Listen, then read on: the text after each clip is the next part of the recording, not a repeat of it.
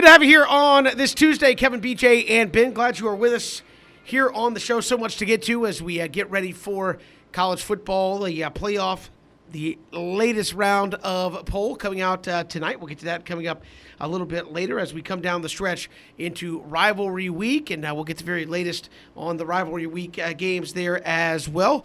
Leading you up to a little college basketball here this afternoon as, again, we've got the Maui Classic. We'll go there for those in Brunswick and Waycross, and for those in Savannah, we'll have Georgia playing in the third place game there up at the Legends Classic in New Jersey. So we'll have that for you coming up at 4:30 here this afternoon. But fellas, the College Football Playoff Committee next round tonight. I think a few more questions this week as opposed to last week where we figured it wouldn't change very much. But Oregon has lost. Michigan State got annihilated. Now, what does the poll look like as everybody expects Oregon to move out? Who moves in? Does Alabama move down? What do you expect to see when they release the poll tonight? Yeah, I think there are a couple of things, Kevin, Ben, that you look at with the playoff.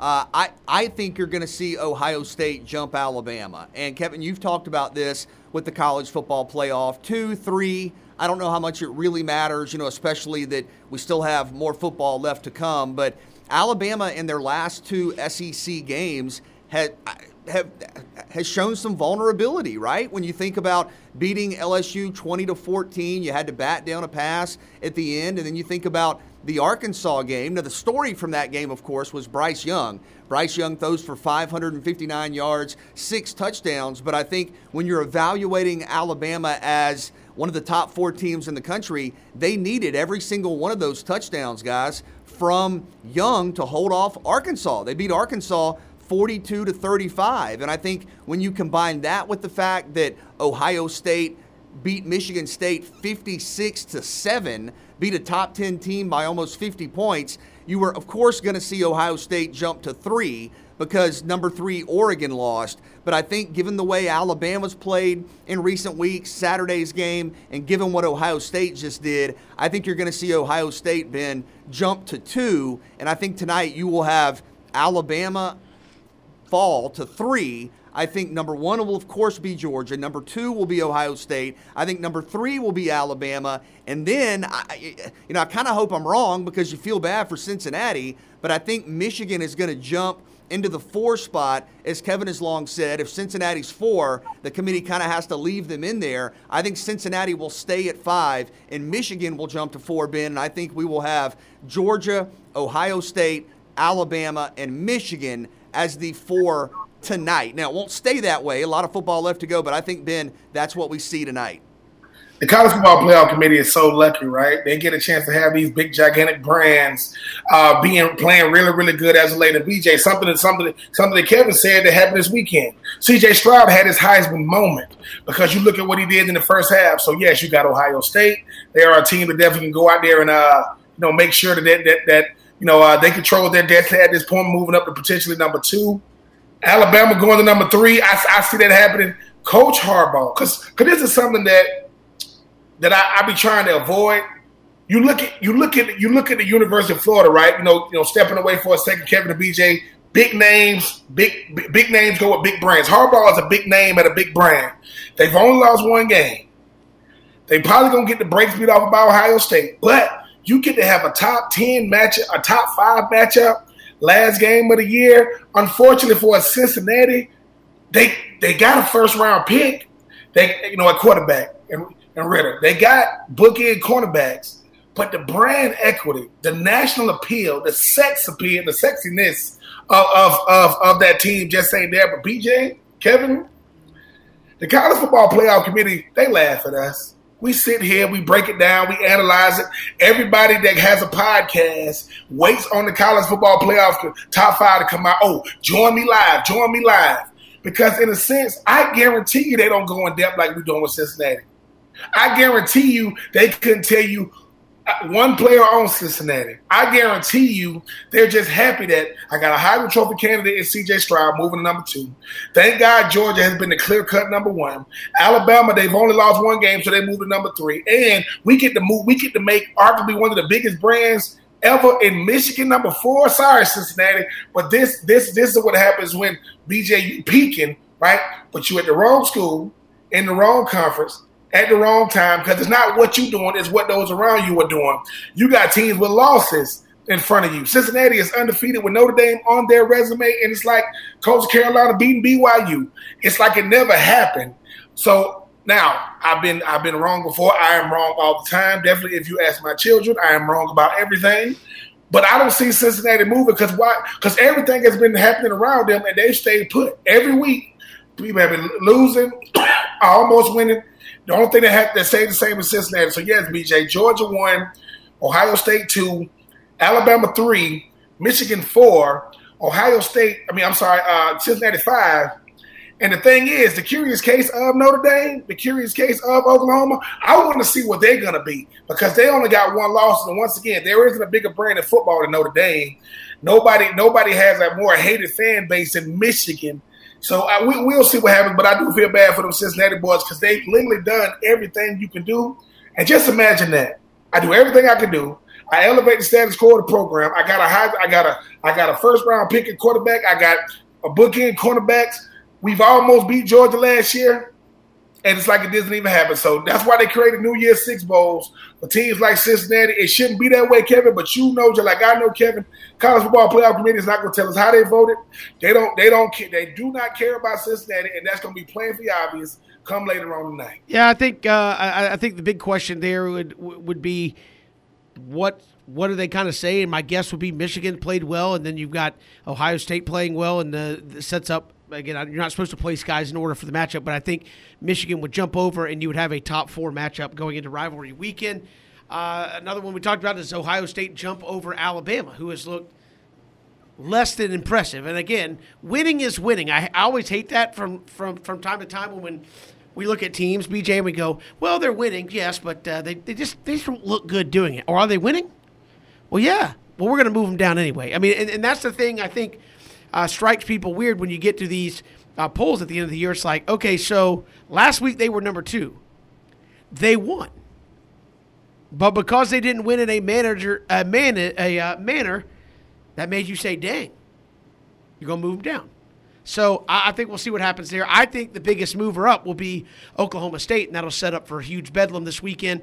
And if they win that, potentially jump in and take the spot of the loser of Ohio State, Michigan, and sets up for championship weekend. Maybe if those teams that are in win their conference championship, it's already done and settled. Yeah, but I do think, with the Ohio State-Alabama thing, in this format, right, we're not talking about the BCS. We're not talking about computers coming up with the 2 best teams. We're talking about we have a committee of evaluators, and they're supposed to look at the football and week to week adjust the rankings. I think right now Ohio State has a better resume and has played better than Alabama. Now, that doesn't necessarily mean that'll be the case a week from today. Of course, you have the game and you have the Iron Bowl, but I think right now on Tuesday, if you're doing your top 25 or whatever they do with the polls, I think you put Ohio State over Alabama. They just beat a top 10 team 56-7, and wasn't it like 42-0 or 49-0 at halftime? So I think right now, for whatever it's worth, Ohio State has earned that number 2 spot ahead of Alabama. Now, Kevin, you mentioned Oklahoma State. They have not been a part of the college football playoff discussion seemingly all season. Yes, you are right. They are moving up, and if they beat Oklahoma in Bedlam, now they're going to have the Big 12 title game. But Oklahoma State is suddenly a leading name for maybe that 4 spot potentially. And the other team I would say keep an eye on, and remember, they don't have a conference championship game to worry about, is Notre Dame. And Notre Dame is a team that if you go back to the beginning of the season, I don't think most people were talking about them as a playoff team because, remember, they had to go into overtime to beat Florida State. Then in the game after that, they had to get a touchdown with like 50 seconds left to beat Toledo, and everybody's looking around going, okay, maybe Notre Dame's not that good this year. And then when they had their showdown with Cincinnati, they lost, and they got beat soundly at home. Lost by 2 scores, but the way the season has gone, this college football season, a lot of teams in front of them have lost. Notre Dame has quietly kept winning. So I do think 2 teams to keep an eye on are definitely Oklahoma State, but also Notre Dame, Kevin. I think Notre Dame is right there on the verge. I mean, when it comes to big brands, they get rewarded for their efforts. When it comes to upcoming brands, they get acknowledged. We acknowledge Cincinnati by putting them at number 5. They are not being rewarded for what they've done. And, BJ, this isn't a Johnny-come-lately type team, right? They've been doing it for 2 years. But we already saw this with UCF. UCF beat Auburn. But when they lost to LSU, they was like, it's almost like, hey, man, we just waiting on you to lose so we can say, see, that's about as good as they can be. But it's like, BJ, once again, I've been hanging around you way too long, man. It's currently constituted in the market correction games. But it comes down simple to the fact that either they're good enough or they're not. But the problem is that's not how we judge anything. Oklahoma State, Notre Dame, Oklahoma. I mean, these are teams that's going to be rewarded for late game, for just staying the course throughout the course of the year. If Cincinnati was in the ACC and they was undefeated right now, they would be in the top 4 hands down. But conference and who you play, even Notre Dame can't help you. So I just think that for me, it just becomes this thing when I went to the National Football League and I'm playing with guys that played in NAIAs, HBCUs, and these guys are some of the best players I ever played against. They would always say, man, if we just had the publicity you guys had. We just had the visibility. Like, what you mean? Dude, we see you guys all the time. They pump you guys up. That stuff matters. So bigger than what we do or what we do in our part in shaping these narratives, if they don't see you, it's like you ain't even there. You know how many people saying Cincinnati's number 5? How many people are saying that every week because they don't watch Cincinnati football? I don't watch it, but I've seen some of it enough to know they're good enough, BJ and Kevin. But just like I know, college football playoff committee don't want to start changing the rules because they changed rules in Cincinnati. They don't got to go to expansions. That means they include other conferences. They not finna start that without expansions. Sorry, Cincinnati, man. Number 5 might be as high as you'll ever go. Again, we'll see what they have in store for us tonight. I think the big watches are obviously where does Michigan go, Cincinnati, and does Alabama move after winning, but maybe not winning in a prolific fashion this weekend. We've got so much to get to here on the show. We'll come back. Got a little trivia time for us here on the show. It's probably not going to go well, but we'll get to that coming up here on the show as well as we move along. And certainly look at some Heisman Trophy candidates on the defensive side. In a year, BJ, where no offensive guys are really jumping out and taking the lead, could there be a defensive guy out there as well? We'll get to that this hour. It's 3 and Out on the Southern Pigskin Radio Network. 3 and Out here on the Southern Pigskin Radio Network. Kevin, BJ, and Ben, glad you are with us. Thanks for making us a part of your day. We'll get to take 3 coming up just a little bit. Explore some. Could there be a couple of defensive options for the Heisman Trophy here in 2021? We'll look at that coming up in just a little bit. But it is rivalry week, fellas. And we want to challenge our brains here, get a little thinking done before we move on to Thanksgiving, where it's all about eating and falling asleep. So try to get a little thinking done. Rivalry week, Jeopardy here on the show. We bring in Christian Gokel, who is going to play the part of host for the challenge here, and we'll see how bad this goes for the rest of us. I may be remembering incorrectly, but I'm pretty sure Ben won the last one of these. I think Ben is the defending champion. So we have 3 categories today. All of them are rivalries. Clean old-fashioned hate, Iron Bowl, and the game are the 3 categories with 100, 200, 300, 400, and 500 points in each category. So Ben, as the defending champion, the only person with a winning record out of the state of Florida right now. Ouch. The board is yours, sir. Clean old-fashioned hate for 200. All right, for 200, Georgia Tech has a moniker.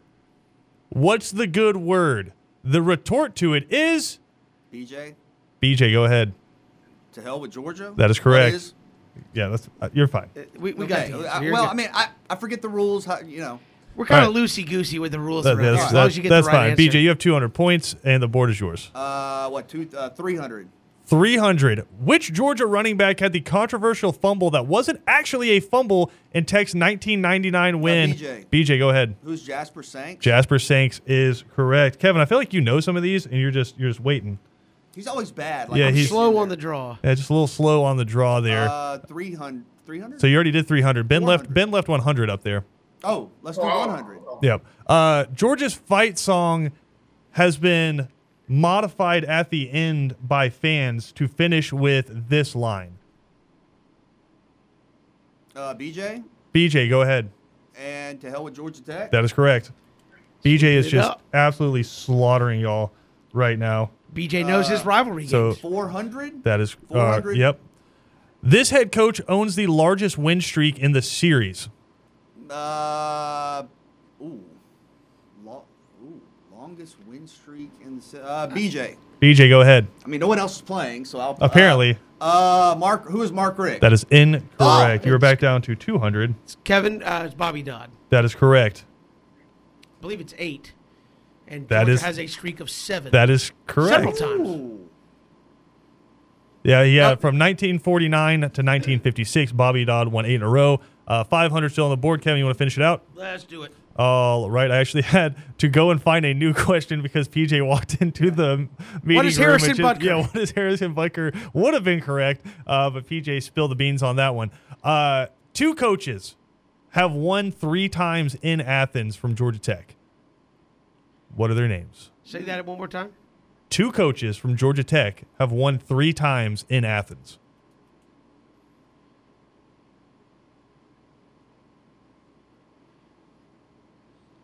Kevin, who is Bobby Dodd and Paul Johnson? That is correct. Woo. All right. Well, I mean, Well Bobby done. Dodd won 8 in a row. You have to assume, and part of the 8 in a row, there was 3 in there. Yeah, I Paul. didn't know about Paul Johnson. I was thinking 2 or 3. Good job, Kevin. I wasn't sure about that one either. I was taking a guess. Yeah, back in 2016 when Tech beat Georgia 28-27, Paul Johnson got his 3rd win in Athens. All right, that wraps up Clean Old Fashioned Hate. Where are we going, Kevin? Let's go to the game because I certainly won't know any of those answers. So let's just start there at the top. All right, 100. for 100, the only 1v2 matchup in the game came in 2006. I need you to name the starting quarterbacks. I will say this for my guys on second down. They nailed this one. 2006. That's a tough $100 question, man. It really isn't. You're going to be like, oh. I think I know one, but I have no clue on the other one. Okay, go ahead. Well, No, do we get negative points if we get it wrong? That's correct. Well, then That's I'm how gonna the- lay that's out- how the game works. No. He doesn't get to ask. No, him. I said when he said it, so it's fine. I didn't- if we That get would be negative points. Troy Smith and Chad Henne. Yeah, I would have got it wrong. Yeah, Troy Smith, I knew. Chad Henne, wow. Chad Henne, the Jaguars GOAT. legend. Is he still playing? The receiver slash quarterback. Kevin, back to you. Yeah, I was thinking Denard Robinson there, but I'm a little too not one quite far enough to hack. Let's go 200. 200. This quarterback came in as a backup for Ohio State after the starter broke his ankle in 2014. Ben, go ahead. Cardale Jones. Cardale Jones is correct, and then went undefeated for the rest of the year, eventually winning a national championship. Quick score update for you. Kevin has 900. Ben has 200. BJ has 200. Ben, 300. 300. This quarterback is the only quarterback for Ohio State to go 4 for 4 in his career as a starter against Michigan. Oh my God. I'm finna be so bad too. I can't. 4 starts in college against Michigan, 4 wins. BJ. BJ, go ahead. It was JT Barrett. That is correct. He was the one who got hurt in the game that Cardale Jones came in to replace, but he still got the start, and Ohio State still won. BJ, the board is yours. Stay with it. For 400, Michigan has won 3 games since 2000 in this series. Ouch. Yeah, it's 2001 right now. When was the last? What is ouch? When was the last time they won? Kevin, what is 2013? Kevin, that is incorrect. That drops you to BJ, what is 500. 2012? That is incorrect. BJ, that drops you to minus 200. Oh no. Ben, you don't have to answer. What is 2011? Anybody want to guess who Ohio State's coach was that day? The math. Anybody want to guess who Ohio State's coach was? Jim Tressel. Luke Fickell. Oh. Luke Fickell. The math. So I guess it's back to you. I guess. Let's go. Keep going. 500. These 2 coaches took place in the, quote, 10-year war. Kevin, the only one I can think of is Woody Hayes and Bo Schembechler. Well, those are the only ones you needed to know. Kevin, back to 1,000. Good job. Hey! Wow. All right, so Kevin, the only one we have not gone to is the Iron Bowl. It is Let's do it. full. What is stab your relative? Yes. $100. For 100, how much was Auburn down in the comeback? Ben, go ahead. 21. You said 21? Yes. That is incorrect. Oh, man. Kevin, 24. That is correct. Kevin, about 1,100. 200. Who ran back the kick six? BJ. Oh, my BJ, God. go ahead. Where's Chris Davis? That is correct. Oh, we're going to win the football game. You're back Oh, to my even. goodness. PJ called him Chris Harris Jr., which we always appreciate. BJ, the board is yours. 300. 3 Alabama coaches have a better winning percentage in the Iron Bowl than Nick Saban does. Name 2 of them. BJ. BJ, go ahead. Who are Bear Bryant, Gene Stallings? That's correct. You want to try to flex on us for the third? No. Red Drew. Of course. Oh. Of course. Red. All red, yeah. Red Drew. All right. 400? Yep, let's 400. go. All right. I mean, I don't have an option. This so let's go. well, I mean, you're at 300, so you're not in the negatives anymore. This former Alabama coach went 0-4 during his tenure against Auburn, the worst winning percentage as an Alabama head BJ? coach. BJ, go ahead. Who's Bill Curry? Oh, now you're back in the negatives. Oh! How far am I ahead of Ben? I might be. able to guess You here. are 700 points ahead of Ben. I'll take a stab, making the last question interesting. Kevin, who is Mike Shula? That is correct. What? Look at you. Well done. Well, I mean, he got fired from Alabama, so it couldn't be. All right, too Ben, good. you can't win. Kevin's dominating, but for the final one, I'm just going to throw it out there. Who caught the eventual game winner in the comeback? BJ? BJ, go ahead. Philip Lutzenkirk? That is correct. BJ salvages it up to 100. Final score: Kevin 1,500, Domination. Ben 400, BJ 100. I only had $100? Yeah. There See, when I built the lead, I'm like, I should stop. That was like watching some cryptocurrency right there. You were up to 200, then you dropped to the negatives, then you were back up. Kevin, well way, done. way Yeah, back the down. flow chart was all over Just the place. dominating. I thought Kevin would be better at the clean old fashioned hate stuff. Wasn't. I was not. Kevin won it with the Iron Bowl. I don't know how much. I don't know how much it is, BJ. But your favorite receiver of all time, Odell Beckham Jr., told the Rams he wants to get paid in crypto. Give me my entire salary in crypto. Well, I won. I want cash. Give me my money. Cash, please. Give me the real stuff. Move a decimal point. Is it Yes. real or is it just The paper something money we is, choose to 'cause you can believe put is real? Put it in my hand. But where Kevin does went the back value and come he- from? Kevin got the Woody Hayes, Bo Schembechler. Bo Schembechler. I mean, that's Oh, an advantage you have. So I've been around a little Yeah. bit longer, so Well a little done. bit longer? a little bit. Yeah. A lot of bit. Not hey now. A lot not of that bit much longer. more than some of these Well done, folks on well the show. done. We've got more to come here on 3 and Out all across the Southern Pigskin Radio Network.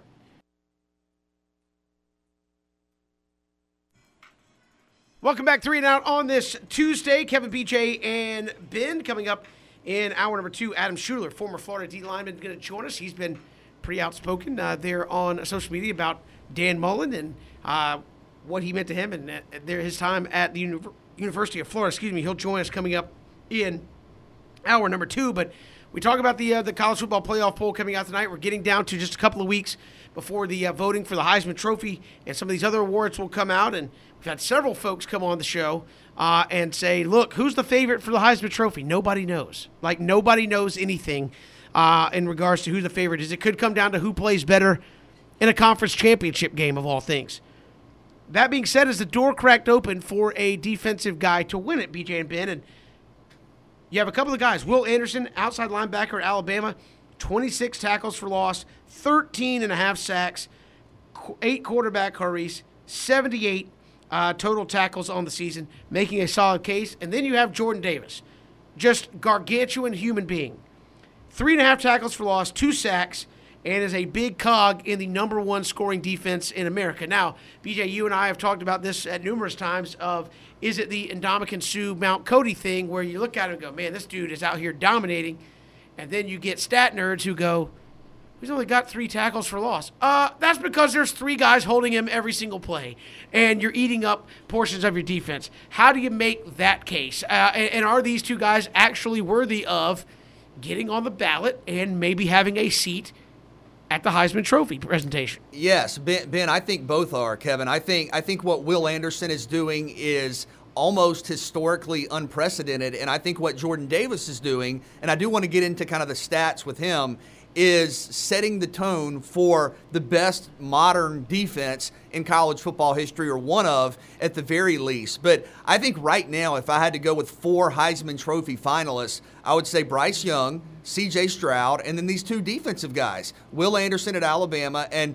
Jordan Davis at Georgia. And what Anderson is doing, Christian and I were looking it up earlier, only a handful of guys over the last decade, like 2 or 3 maybe, over the last 2 decades, have gotten to 30 tackles for loss. And Will Anderson is doing it for a top 10 defense right now at Alabama. And keep in mind, he still has at least 3 more games to go. Will Anderson has the Iron Bowl, he has the SEC championship game, and he has a bowl game, maybe 2 in the college football playoff. So you're talking about a statistical line, if he gets to maybe 35 tackles for loss, maybe 15, 16, 17 sacks that we haven't seen. And he's done it in the SEC, haven't seen in the modern era or this generation. I think going back to maybe Derek Thomas at Alabama. So I think Will Anderson has definitely played his way into the conversation. And then Ben, I defer to you on kind of the schematic stuff, but Jordan Davis is not going to have 20 tackles for loss. He is the nose guard in a 3-man front. And I think a good way to evaluate his impact is A, watch the games, and B, look at how good the defense is overall. Georgia's what? I'm trying to think. Georgia has held 6 opponents to without a touchdown, and I think they have 3 or 4 shutouts defensively, because you look at like Saturday, for example, Charleston Southern got a defensive touchdown. You go back to UAB, they got a defensive touchdown. So you've seen Georgia dominate to an all-time extent defensively, and just watch their games. I mean, Dog fans, you know this, that starts up front. That starts with Jordan Davis. And I think, Kevin, the comparison to Terrence Cody is very fitting. You have guys that, Ben, they aren't going to get 8-10 sacks. That's not their job. Jordan Davis's job is to dominate the line of scrimmage, draw 2-3 blockers on every play, and let everybody else around him make plays. So for my money, I think Will Anderson and Jordan Davis are both in the Heisman Trophy conversation. I think Bryce Young is the front runner, but I think these guys should definitely be finalists. Yeah, I don't see why neither one of those guys shouldn't be finalists. Jordan Davis should be a finalist because of impact. You're not going to always have the numbers to really show what you do. But I don't know if there's a more impactful player that means more to a team than Jordan Davis. The reason why Will Anderson and Nolan Smith and those guys can go out there and just wreak havoc, because if one man takes up 3 guys every single play, well, that's 5 guys, and usually 5 versus 4. Now you're getting the one-on-one. BJ, I went back and looked. And the single season, I could be wrong, but I think I said the single season sack record is held by one Josh Allen of Kentucky. I think he had 17 sacks one season. Now, a sack is just one stat. That means you won. You beat your defender, you got home. The TFLs, that means that you live in the backfield. Then you talking about the solo tackles. That shows that I'm not one-dimensional. Will Anderson, my God, it's like, BJ, I think sometimes when you talk about a great defense, you start thinking about, it's got to be a whole bunch of guys. Jordan Davis, to me, is more impactful because of what he means to the other 10 guys. I don't even know who's in Georgia's secondary because they can't get the ball off. So I think that 13.5 sacks, if I'm not mistaken, I think that's the breakout year for Jadeveon Clowney, 13.5. And you mentioned Anderson has some games left. You can't judge everybody the same. You can't say, well, Jordan Davis don't got Ndamukong Suh type stats. Listen, Ndamukong Suh was incredible. Glenn Dorsey was incredible. Mount Cody was incredible. But that doesn't mean that Jordan Davis can't be just as good, if not better, than those players just because he don't got the sack totals. I've learned to watch football from a different view sometimes. Sometimes, you got these great stats, but I always ask this. Dante Fowler Jr. got to get a contract extension with the Atlanta Falcons because he had double-digit sacks. Who he played next to? Aaron Donald. So he benefited from that guy next to him. I always say this. Outside guys benefit from the inside guys every single time. If I got a guy in front of me every single play, but then I got the guard, and if I got both of those guards in that center, and Jordan Davis scored a touchdown, a rushing man. Jordan Davis can flat out do it all. Jordan Davis is a football player, people. He looks the part. and he eats up double teams, triple teams. So, yes, BJ, I'm not taking away what Anderson is doing. I'm not taking that away. I am not. 13.5 sacks, over 70 tackles, double-digit tackles for loss. That means he's getting it done in every phase of the game. But if you turn on the tape, people keep on saying, who's 99? What? Well, let me ask y'all this. Let me ask you this, Ben, and you, Kevin, too. Are we so stat-obsessed Sure. in college football? And I love stats. No, we're stat-obsessed in every sport. Well, I mean, that's why we have advanced metrics for everything. Yes. You guys know I love the stats. I mean, I love doing the historical frame of reference stuff and, quarterback rating and yards per attempt and how many TFLs. I mean, are we so stat-obsessed, though, that even if you watch a Georgia game for 5 minutes and Jordan Davis jumps off the screen, are we still going to go, yeah, but he only has 4 or 5 tackles for loss, even though that's not his job?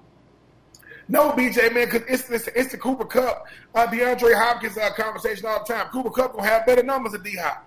Better than D-Hop? Nope. So what I'm saying is, that, BJ, you are our box score expert, but I tell you this all the time. That's only part of the story. Listen, the reason why you want to see it, because there's a saying, man, I've seen it with my own eyes. You want to see it because, once again, if you take Will Anderson off that defense and you put somebody else in the spot, they might not have as good of numbers, but they're going to have good numbers. Take Jordan Davis away. It's a totally different thing because now everybody got to play straight up. Listen, and the thing about this is the hardest thing to be is an unselfish football player that's doing it for the guys around you. Everybody want to light up stat sheet. Everybody wants to do it. But sometimes impact ain't going to show up in the box score, BJ. It ain't going to show up. That's why you need both. I need the box score to tell me what happened, but I need my eyes so I can actually see it, so I can put both of them together. Because sometimes I know people that lit up box scores. I mean, Blake Bortles almost went to a Super Bowl, right, BJ? You gonna get at the Blake? Or you're going to look at that defense, Calais and Jalen. And, so all I'm saying is it's a totality. But the thing about Georgia is when you think about the 2021 Georgia Bulldogs, who's going to stand out the most? Not Nolan, not Will. And I ain't taking nothing, not the Kobe Dean, those guys. That monster in the middle makes everything go. And the thing is, they told him, hey, man, we need you to play unselfish.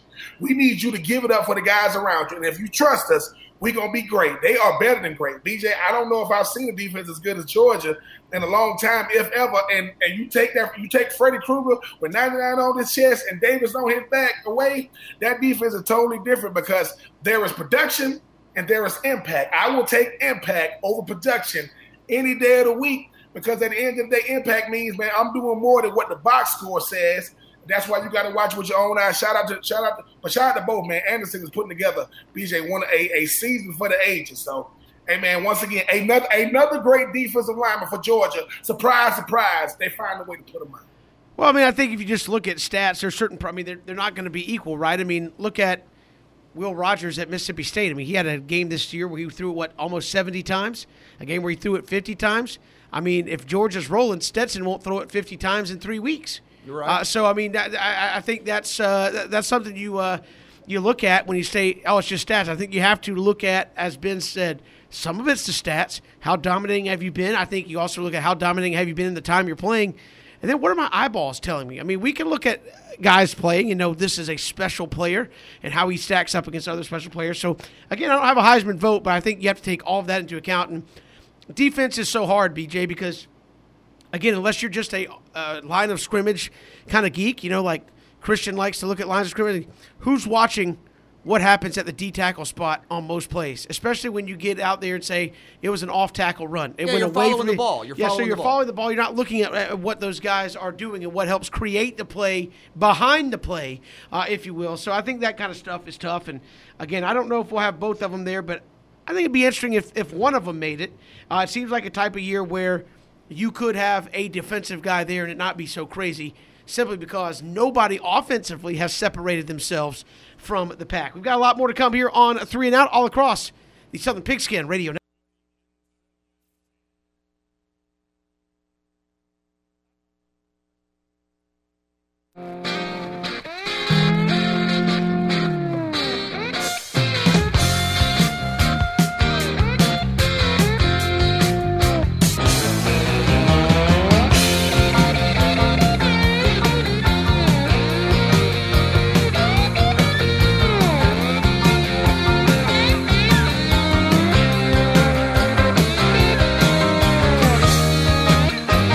to have you back here for hour number 2 here on this Tuesday. We count you down towards some college basketball. Those of you listening on our Savannah station, you will be getting to Georgia and Northwestern, part of that Legends Classic there in New Jersey coming up at the bottom of the hour. The rest of you will get the Maui Invitational. The Maui Invitational from Las Vegas because of, I guess, COVID protocols in Hawaii. They're not having it in Hawaii. They're having it in Las Vegas. So the Maui Invitational. Because you would think that if there was a year where Georgia was going to get by Alabama, it would be this season with this defense, with this offense. I mean, for all the talk about the defense, Georgia's offensive proficiency has been incredible. It's been off the charts. Stetson Bennett is about to set records for what he's doing. But there's still something for me that says, yeah, but it's Alabama. And Alabama has not looked great. I mean, they needed to hold off LSU. They needed all of Bryce Young's 6 touchdowns to beat Arkansas. But there's something for me that just says, yeah, but, ... it's Alabama. So for me, that's probably fair. I think Georgia deserves to be a couple of points a favorite. And right now the line is -3. But, Ben, how do you get a feel for what to expect out of these two teams on that stage when we've seen Alabama just show up and look great so many times? You can't, and you don't. 1 week ain't got nothing to do with the next week. The one thing that Arkansas and the LSUs and the Ole Misses have in common is they play Alabama every year. They play them every single year. And another thing people ain't saying, too, Nick Saban's already lost to one of his assistants. He lost to Jimbo. Now, I know that has nothing to do with what's going to happen, in Atlanta. But the thing about Alabama, BJ and Kevin, the greatest benefit of the doubt there will ever be is that of Alabama. Every time it's Alabama, we go, wait a minute. Because Alabama is the one team. So we scrutinize them when they only win by 50. And we scrutinize them when they only win by 3. Well, they still won. Arkansas almost beat them. Florida almost beat Alabama last year in the SEC championship game. Well, that's called losing. This is the thing about Georgia. No matter what Georgia says, they want to know. Hey, man, we done ran through everybody. We done beat everybody. Yeah, but that is the greatest but in college football, people. Because this is the thing, BJ, Kevin. Yeah, Georgia beats Georgia Tech. Okay, Georgia, don't need SEC. Yes, they do. Confidence is a huge thing when you talk about football and any sport. Alabama coming in, they put it on Georgia. They were, hey, man, that's a mulligan. Because people are going to say, wait a minute, Georgia has a weakness? Yes. And there are only certain teams that can expose your weaknesses. Alabama's one of them. Ohio State's one of them. Maybe it's Cincinnati, maybe. But Kevin and BJ, I will say this. The old Nick Saban knows when everybody's watching, I'm going to show you what we made of. Doesn't mean they're going to win. But I remember the reason why Eli Manning beat Peyton Manning in the Super Bowl is not because Eli Manning was a better team. It's because they played him in the regular season. And like, oh, okay, I see what it's gonna take. I'm not saying we're gonna see the sequel, but they definitely got to meet in Atlanta. And them boys from Alabama, they find a way to put on their best shows when everybody's watching. I'll be interested. Like I said, Nick Saban always seems to have his team playing up. I know this is not the typical Alabama beat everybody by 30 type football team, BJ, but you start looking at it inside some of the numbers. I mean, defensively, they're still pretty good. What, top 9 in yards per game, top 10 in yards per game. So, I mean, this is a team that it's kind of funny. You talk about the standard certain programs set.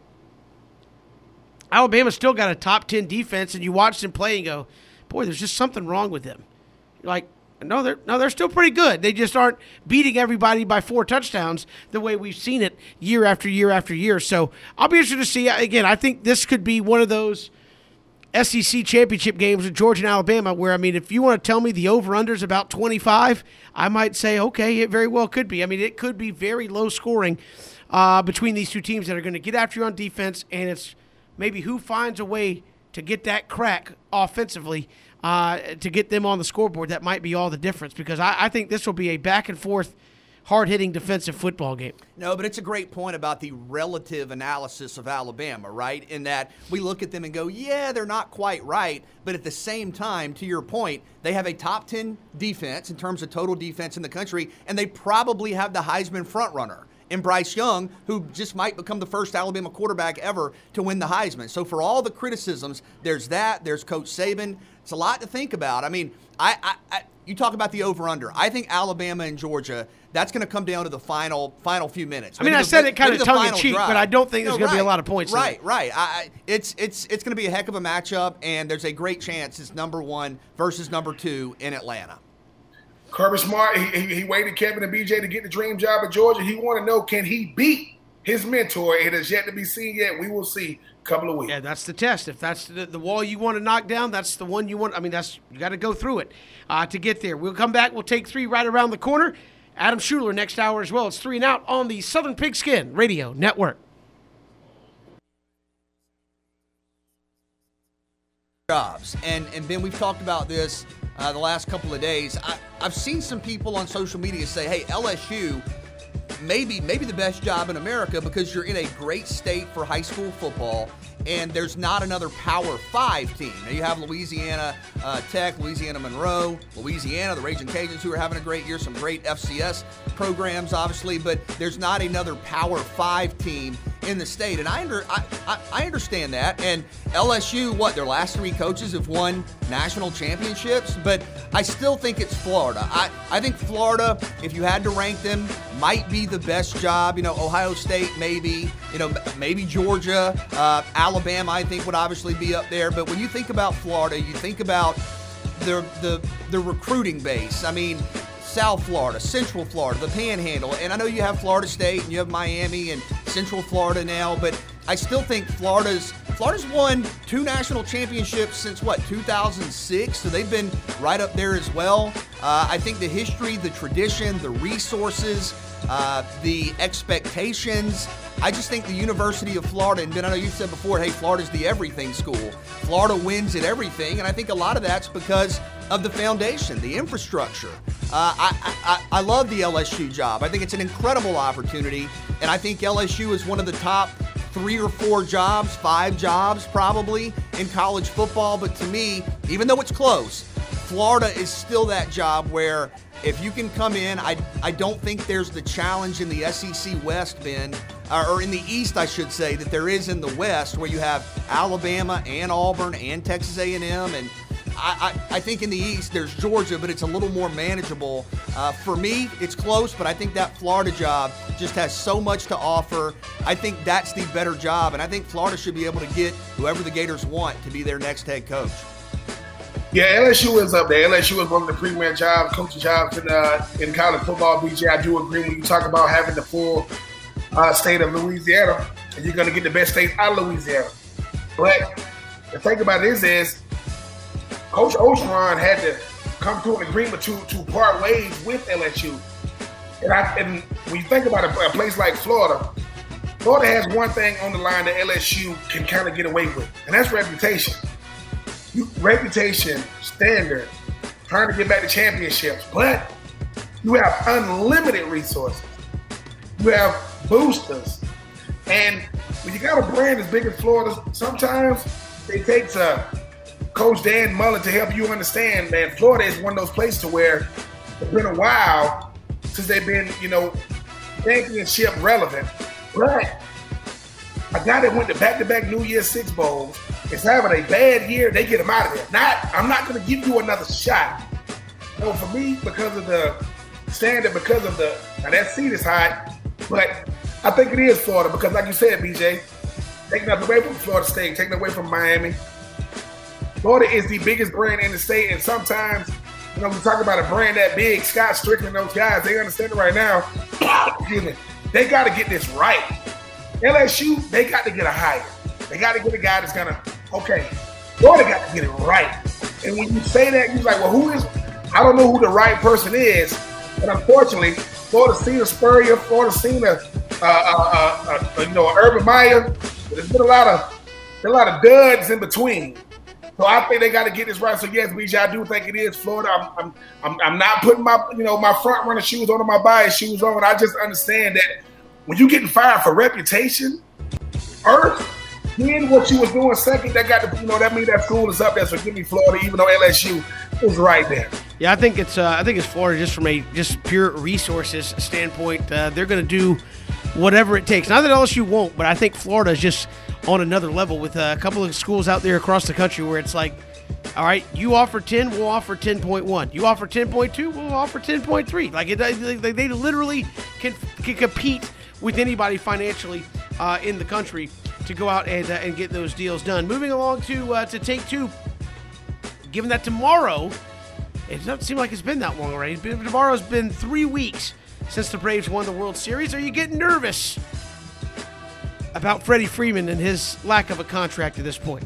I mean, yes, and I was nervous to begin with. I'm naturally nervous with anything with the Braves. We know that. Listeners of the show know that. But when the news came out about the reported extension offer, whenever that was, I've said on the show, I didn't think that was a realistic offer. And what I meant by that, and Ben, I think I asked you this, is what percentage would anybody give that Freddie Freeman would accept that contract?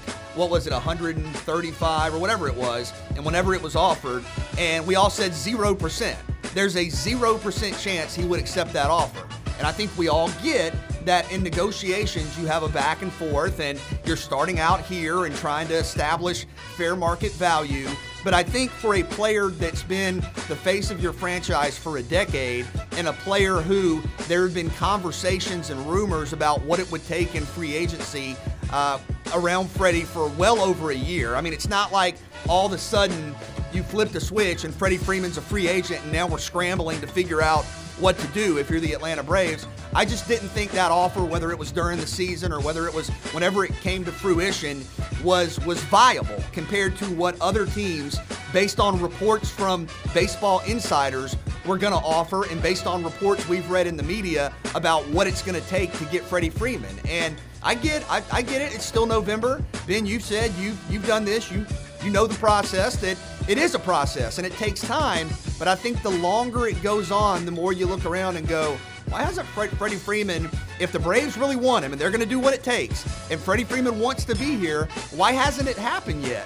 What's the holdup? What's stopping it from happening? I'm not saying I'm predicting Freddie will sign elsewhere. I still think the Braves are the favorite. But am I getting nervous to answer the question? Yeah, I am, Ben. You shouldn't be nervous, BJ. I think the one thing that we need to stop doing is we need to start blocking out some of this noise. You know how I know the Braves really want Freddie Freeman? Because they gave him $135 million. And he said no to it, right? They gave him $5 million more than the highest paid first baseman in baseball. Now, BJ, I get that I don't want to see Freddie Freeman play in another uniform. Make no mistake about it. But I want to give you some names to show you that this happened. Dak found out he got traded from the Lakers on SportsCenter. Listen, Joe Montana ended up with the Chiefs. Tom Brady is with Tampa Bay. You don't want these people to go. You don't want them to go. But at a certain point, you got to ask yourself, that front office, BJ, if you're in the front office and you love Freddie Freeman, but you saying, hey, man, we going to be the Braves long after Freddie Freeman is no longer playing baseball. We don't want to salvage, the present. We don't want to salvage our future for the present. You sound like a guy explaining Freddie Freeman going to another team to me. No. I'm not explaining, BJ. I'm telling you, nobody is bigger than the business.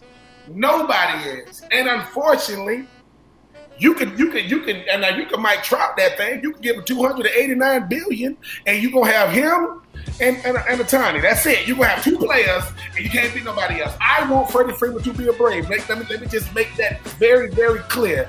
But it took me being in that negotiating table to help me understand this is baseball. What we see on the diamond, well, that's the game.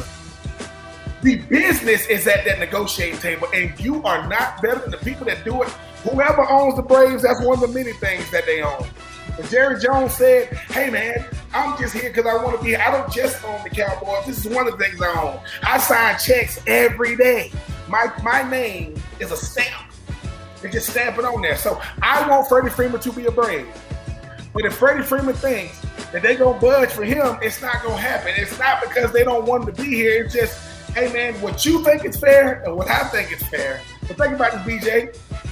When you ain't got the money to buy something, oh, man, if I had the money. But when you get the money, it looks different now that I can afford it. What's fair to Freddie Freeman and his agent is different than that front office. I hope they can come to a common denominator because them pesky Yankees, oh my God, they probably camping out in front of his house right now. Come on, Braves, get it done. I'm not nervous because I think they still got time to make a deal happen. Yeah, I'm not nervous either. I think they've got time to get it done. And again, how much of it could change based on what the new collective bargaining agreement brings? If you get the DH, do you give Freeman more years thinking that in the out years he could just DH for you?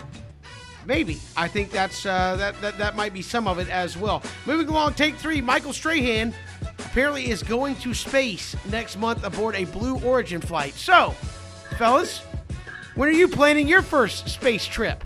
As I guess we're all, apparently that's like the next thing is, we're going to take the masses up going on a trip in our favorite rocket ship. Up there. Yes. Not for me. And then we got. Did I get the song lyrics right? Yes. I was like, Kevin dropped. Don't hang on that trip. Incrementally, Ben, we got to get you on a plane first, okay? Then we're going to get you on the rocket ship. Once again, keep people out my business. Y'all were talking about it at the Florida Georgia Legends Series. I'm just saying, listen, no, okay? Space, the final frontier, whatever, space, no.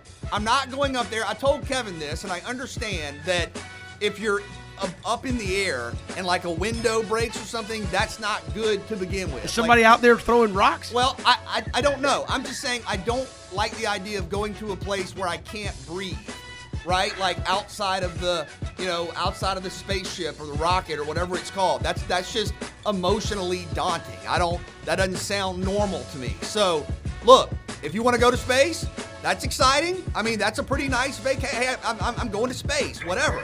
I'm saying that's How long do you get me. to be in space? I don't know. I don't know. Okay, but if you're in space, but you're in a rocket ship, which is like sealed off, are you actually in space or are you in a vessel that's in space?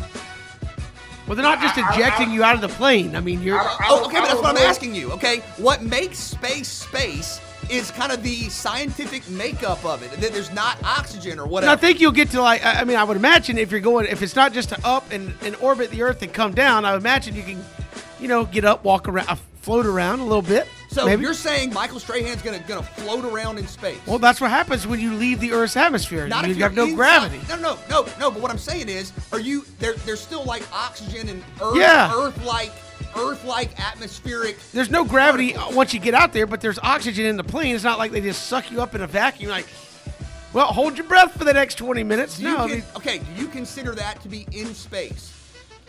I don't know. Are you going into orbit or are you going to actually in space where you're I'm not out doing there? Neither. Either. I'm just saying. I mean, if we pooled all of our money together, we Not even close. we might be able to get one of our shoes on the plane. That's it. No. Well, number one, that's never happening. Like, people talk about what rich, wealthy people think about. Hey, man, I want to go to space. Man, I ain't never been to Cleveland. I want to go to space? No. This is the thing too, though, BJ and Kevin. Look, I've seen too many movies with space, and it never ends well. Armageddon. No, that ended well. Wait. That's the first movie Armageddon. No, Armageddon did end well. Whoa. Bruce Willis saved the world. No. What if you on the other ship? Hold on. What's the one where they have like Ben Affleck was on the other ship. He made it back. No. There's a recent one. Everybody that went up. Did everybody come back? No, Ben. No. There's a recent one on Netflix where it's like a little tiny blob thing they get. They're doing scientific evidence, and then it turns into like this monster that it's called life. Yes, life. Yes. What is it? It's called life. It's called life. And it destroys everything. All I'm saying is this. No. Just think about this for a second. Hold on. My father, the great John Wesley True. Hey, son, what you doing? Oh, Daddy, just chilling. What you doing, son? Dad, I got to call you back, man. I got to put on this astronaut suit. Why? Oh, because 3 and out is going to space. Wait, what? What you mean? Like leaving the Earth? Yeah. Like, no. Let me tell y'all something right now. What kind of cell reception you get up there? Listen. Me and BJ was doing something about a month ago, and BJ had to climb up on the tiny little ladder. He like, whoop. He like, whoop. I am standing right behind him. Whoop. I'm like, dude, if you fall, you gonna hurt yourself. No, dude, this Listen, I don't know if it's vertigo, bad balance, bad inertia. I'm not doing it because this is the thing, Kevin. They're gonna say, yeah, last year we did 200 safe flights. Now that 201st flight, it kind of these dudes are out. Because even if it go well, I don't want to be somewhere to where no. I don't think Michael Strahan's going to get to do a spacewalk. Like, I think you're inside the capsule. You go up, you do your thing, you come back. That's all. Listen, I was supposed to go to Georgia Tech. How did that work? I'm not getting on there. That's not Kevin. And Kevin's on there saying, yeah, the molecular structure is going on. No, Kevin. No. Kevin, if I go on the flight, I'm sitting in a chair, and I want you to tell me what am I not supposed to touch. Outside of that, that's it. Whoa! How many times have you been on a plane and the plane just dropped? You go, listen, I can't. Well, I mean, I can't really control that, but I mean, the plane didn't go down, obviously. He said it's the worst place on earth. He said something like, just call it that. I think it was Owen Wilson. Yeah, just call it the worst place on earth. I'm not doing it, Kevin, for the simple fact that, listen, we are 3 and out. We ain't astronauts. What the hell? Yeah, we got to go. We got to go. We'll come back. Adam Schuler will join us next. It's 3 and Out on the Southern Pigskin Radio Network. It's 3 and Out here on the Southern Pigskin. Welcome back. It's 3 and Out here on the Southern Pigskin Radio Network. Kevin, BJ, and Ben. Glad you're with us here on the program. A lot to get to as we lead you up towards some college basketball here in just a little bit. And obviously the Florida job is open. Some reports, again, nothing verified, but obviously that, people getting the crazy, hey, we're going to start tracking plane flights and all that Florida officials chatting with Billy Napier about that job. Is that a guy you feel is taking that job? Is that a guy you feel would be that home run hire? He's obviously overachieved more often than not there at Louisiana. Would that be a good fit there in Florida? He's done a great job with the Ragin' Cajuns. And Ben, I think we're still kind of early in the process. I know when there's a coaching change, especially with the early signing period, the thought is let's get a head coach as soon as possible. I think Florida's going to do that, but I think the Gators are also going to do their research, do the interviews, meet with, guys, etc. I think Billy Napier, if that ends up being the choice, would be a very good hire for Florida. You're talking about a guy that is coached at Clemson, a guy that has coached at Alabama, a guy that has turned a program into a national name in Louisiana, who, oh, by the way, only has 1 loss this year. The Ragin' Cajuns have been very physical. They've run the football well. They've had a downfield passing attack with Levi Lewis, so multifaceted offensively. They've been great at the line of scrimmage. And I think Billy Napier, look at Louisiana's success, Ben, has proven to be a very good recruiter. And again, worked with Dabo Swinney, worked with Nick Saban, was out at Arizona State. I think he's just 43 years old. So I think Billy Napier, I'm quite frankly surprised his name hasn't been mentioned for more jobs, not only this season, but in previous years. Who knows who it's going to be? Who knows what the timeline is? But some online reports of, hey, Billy Napier may be a candidate. I think he would be a really impressive hire.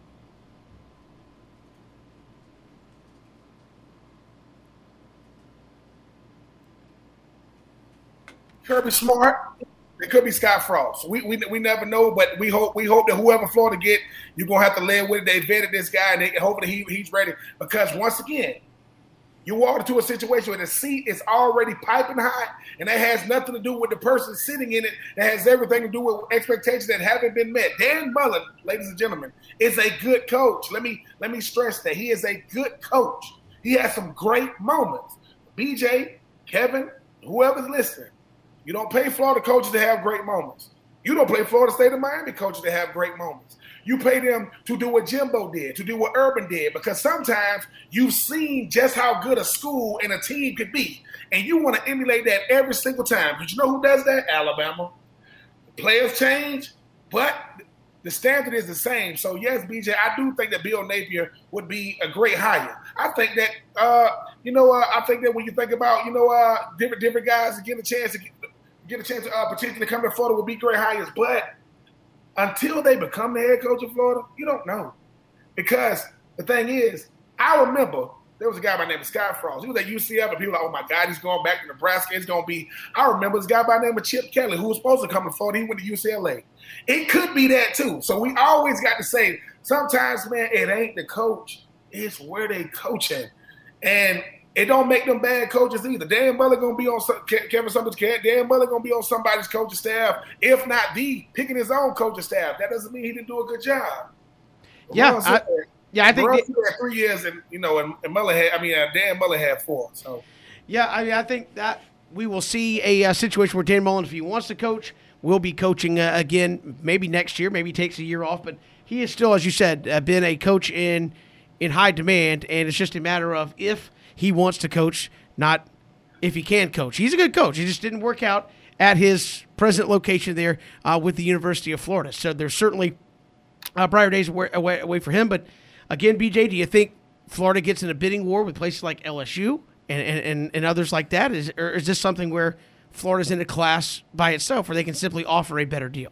I think ultimately Florida would be able to get the candidate they want. I think the resources are there, but theoretically, could Florida and LSU want the same candidates to interview? Could they target the same coaches? Yeah. I think that's part of the challenge, not only for Florida and LSU, but think about all the openings, Virginia Tech and SC and TCU and more. So, yeah, I think there's a chance, yeah. Yeah, a lot of big jobs open up out there across college football.